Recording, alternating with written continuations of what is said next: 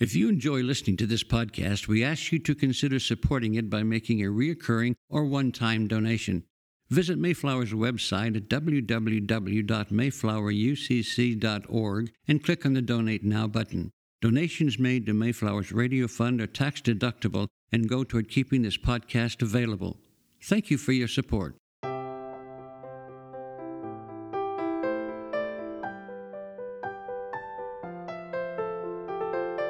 The sermon you are about to hear was preached at Mayflower Congregational UCC Church of Oklahoma City by the Reverend Lori Walke, Associate Minister at one of America's premier liberal Protestant pulpits. At Mayflower, we are an open and affirming peace and justice church, where we believe that religion should be biblically responsible, intellectually honest, emotionally satisfying, and socially significant. We go now to the pulpit of Mayflower UCC Church of Oklahoma City and to the preaching and teaching of Reverend Lori Walke. Our scripture lesson this morning comes from Micah 6, verses 1 through 8. Hear what the Lord says. Rise, plead your case before the mountains, and let the hills hear your voice. Hear, you mountains, the controversy of the Lord, and you enduring foundations of the earth. For the Lord has a controversy with his people, and he will contend with Israel.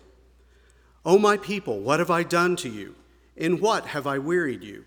Answer me, for I brought you up from the land of Egypt, and redeemed you from the house of slavery. And I sent before you Moses, Aaron, and Miriam. O my people, remember now what King Balak of Moab devised, what Balaam son of Beor answered him, and what happened when Shittim took Gilgal, that you may know the saving acts of the Lord. With what shall I come before the Lord and bow myself before God on high? Shall I come before him with burnt offerings, with calves a year old?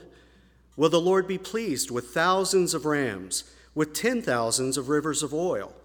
Shall I give my firstborn for my transgression, the fruit of my body for the sin of my soul?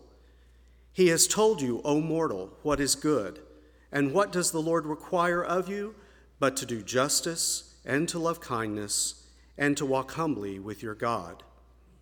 Here ends the reading from our tradition, and may God grant to us wisdom and courage for interpretation. We find ourselves in the middle of a trial. The charges are abuse of power, deception, betrayal, and obstruction of justice. The prosecutors have evidence ready to go. The transcripts are available. Witnesses abound. Anxiety is high, and the language parsing is just beginning. I am, of course, describing the scene of the text we read today. Right, yeah, obviously. God has taken Israel to metaphorical court, and no, I really don't know how the lectionary so regularly aligns with current events. It's like the Bible is political or something. But about that other trial, news and commentary on the president's impeachment trial in the Senate has been relentless this week, hasn't it? Although perhaps it would be more accurate to say impeachment proceedings, because nothing about the last 2 weeks has resembled a trial. On Friday evening, Republican senators voted in near lockstep to block testimony from any new witnesses or the production of any new documents, a vote that was tantamount to an acquittal of the impeachment charges against President Trump. None of this should have been a surprise, of course, because Majority Leader Mitch McConnell announced in December that he planned to work in complete coordination with the White House in protecting the president from any accountability, and that he had no intention of honoring the oath he would take to be an impartial juror. I have heard it suggested multiple times that if the GOP is just going to do whatever it wants, then the Democrats should do the same thing, as if zero accountability authoritarianism is the appropriate response to zero accountability authoritarianism. But now is not the time to double down on large-scale ethical and moral failure. which is why this text is so very important in this moment. What does the Lord require of you but to do justice and to love kindness and to walk humbly with your God? I mean, even heretics like us know this one. We sing that Bible verse every Sunday after the preacher gives the benediction. It is our charge to one another. This is why we face each other when we sing it. Did you know that? I mean, we don't turn to the center aisle just to watch the preacher make her escape. We are literally giving each other one last reminder, singing to each other what we are supposed to do when we leave this place. Do justice, love kindness, and walk humbly. But before we focus only on that single verse, theologian Benjamin Kautzer reminds us that the book of Micah does indeed contain its fair share of destruction. The prophet begins by surveying the corrupt political landscape and witnesses a society spiraling towards catastrophe. Wealthy and oppressive land grabbers, intoxicated by power and propagandized by their own false prophets, shamelessly defraud the weak and vulnerable of their inheritance. Political leaders have come to believe they are so powerful that they can get away with whatever they want. Darkness no longer hides in shadows, but flaunts its oppressive and unjust acts in the cold light of day. Those who should have taken up the cause of justice instead hate good and love evil, as it says in chapter 3. As a consequence of violence and greed, the bodies of the poor have become expendable, ravaged, used, mutilated, and consumed. Like meat for the pan, it says, like flesh for the pot. Politicians judge for a bribe, priests teach for a price, prophets peddle divinations for money, and all claim divine legitimacy for their actions by ceaselessly invoking God on our side. This litany of despair, though, is what gets us to the 6th chapter of Micah and its courtroom drama.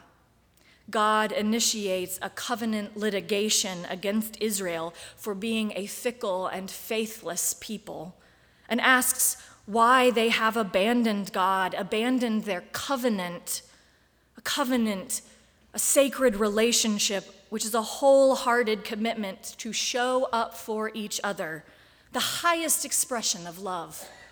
Yet Israel has forgotten this, and we hear it in how they respond. But what do you want from us, God? Burnt offerings?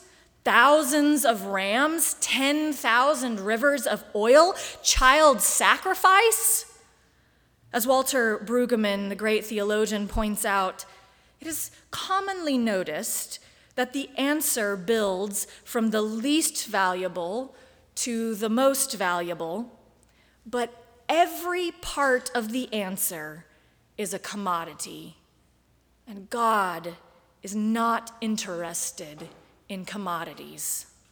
God does not want stuff from Israel. God is about relationship, right relationship, which is why it's important to note the litany of oppression and corruption that comes before this trial. Nobody is in right relationship. That's why we get this trial. There are a few of you wondering, I think, what it means to say that God is about relationship, since around here we speak of God as a transcendent mystery. I mean, how can a mystery be about relationship? And the best I can say is that the only reason any of us know anything about God is because someone held our hand when we were scared, dried our tears when we cried, and danced like crazy to celebrate us on our good days. The Bible is a conglomeration of story after story about relationships at their best and their worst, and from which we are supposed to learn how to be in right relationship. And the only way to be in right relationship with God is to be in right relationship with each other. This is why nothing that Israel offers instead is sufficient. Not burnt offerings, not thousands of rams, not rivers of oil. Only that which puts us in right relationship will do. Justice, kindness, humility. Which is why this is arguably the most dangerous and most difficult verse for us to claim as sacred.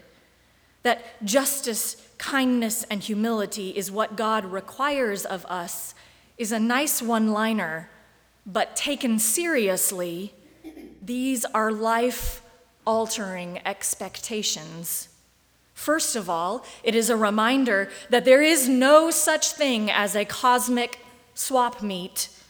The part that often goes unnoticed about Micah 6:8 is that there isn't a promise of anything in return. Should we meet these expectations, do justice, love kindness, and walk humbly in exchange for nothing? This is really disappointing to some Christians. Some of us would like a side of everlasting life with our good behavior, thank you very much.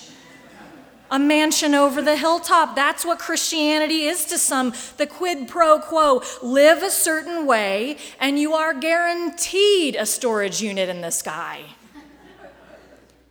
But even progressives are guilty of thinking there's a participation trophy, although instead of everlasting life, we prefer a tax break.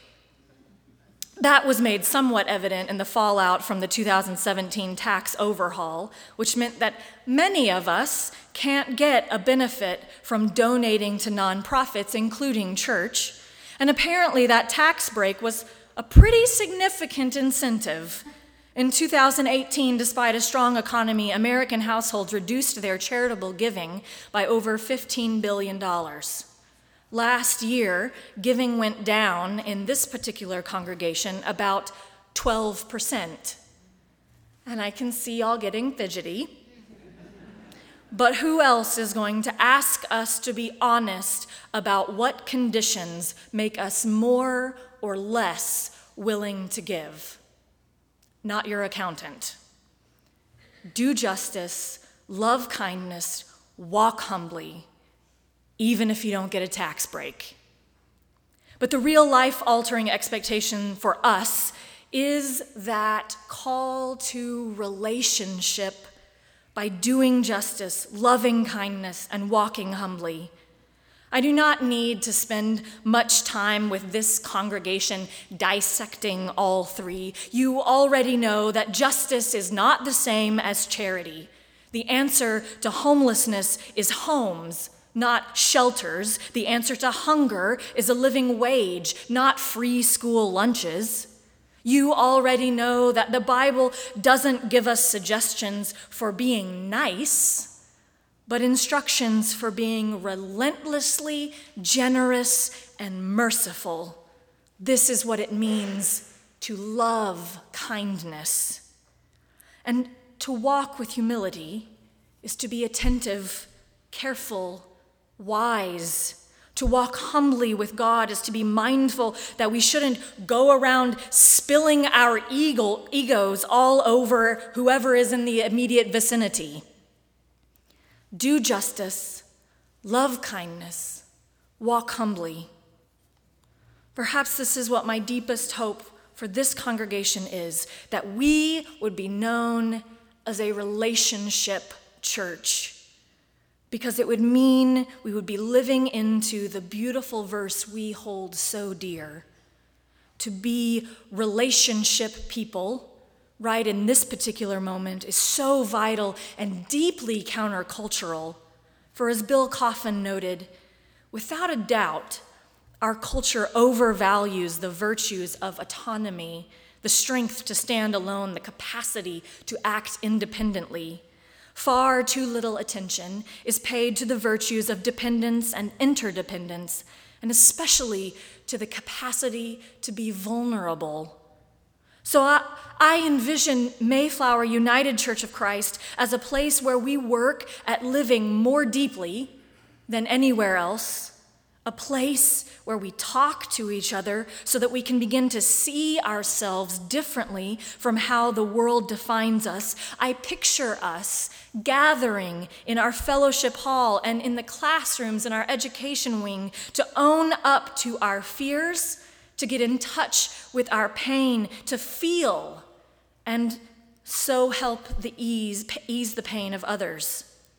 I see Mayflower United Church of Christ as being the most nurturing, affirming community in our lives, a place where we can love fiercely, be relentlessly generous, and discern wisdom, a community of transformation.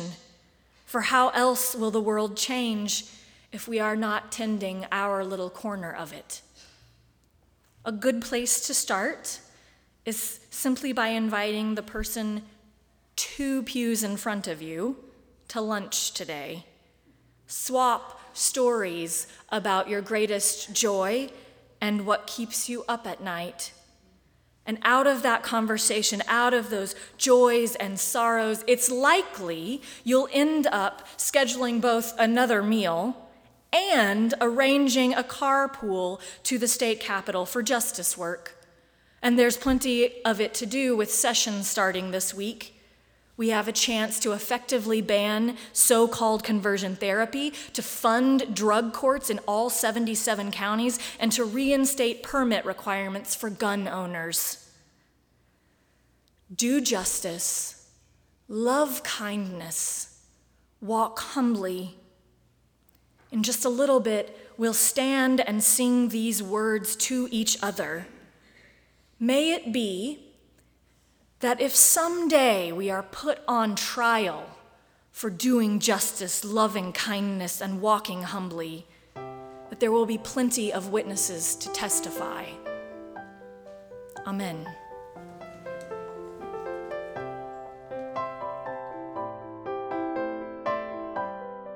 You've been listening to the preaching and teaching of Reverend Lori Walke, Associate Minister at Mayflower Congregational UCC Church of Oklahoma City. More information about the church can be found at mayflowerucc.org or by visiting Mayflower's Facebook page. Worship services are every Sunday at 9 and 11 a.m., with adult education classes at 10 a.m. Mayflower also has a full church school for children of all ages available during the 11 a.m. service. Mayflower is located on Northwest 63rd Street, 1 block west of Portland. Thank you for listening.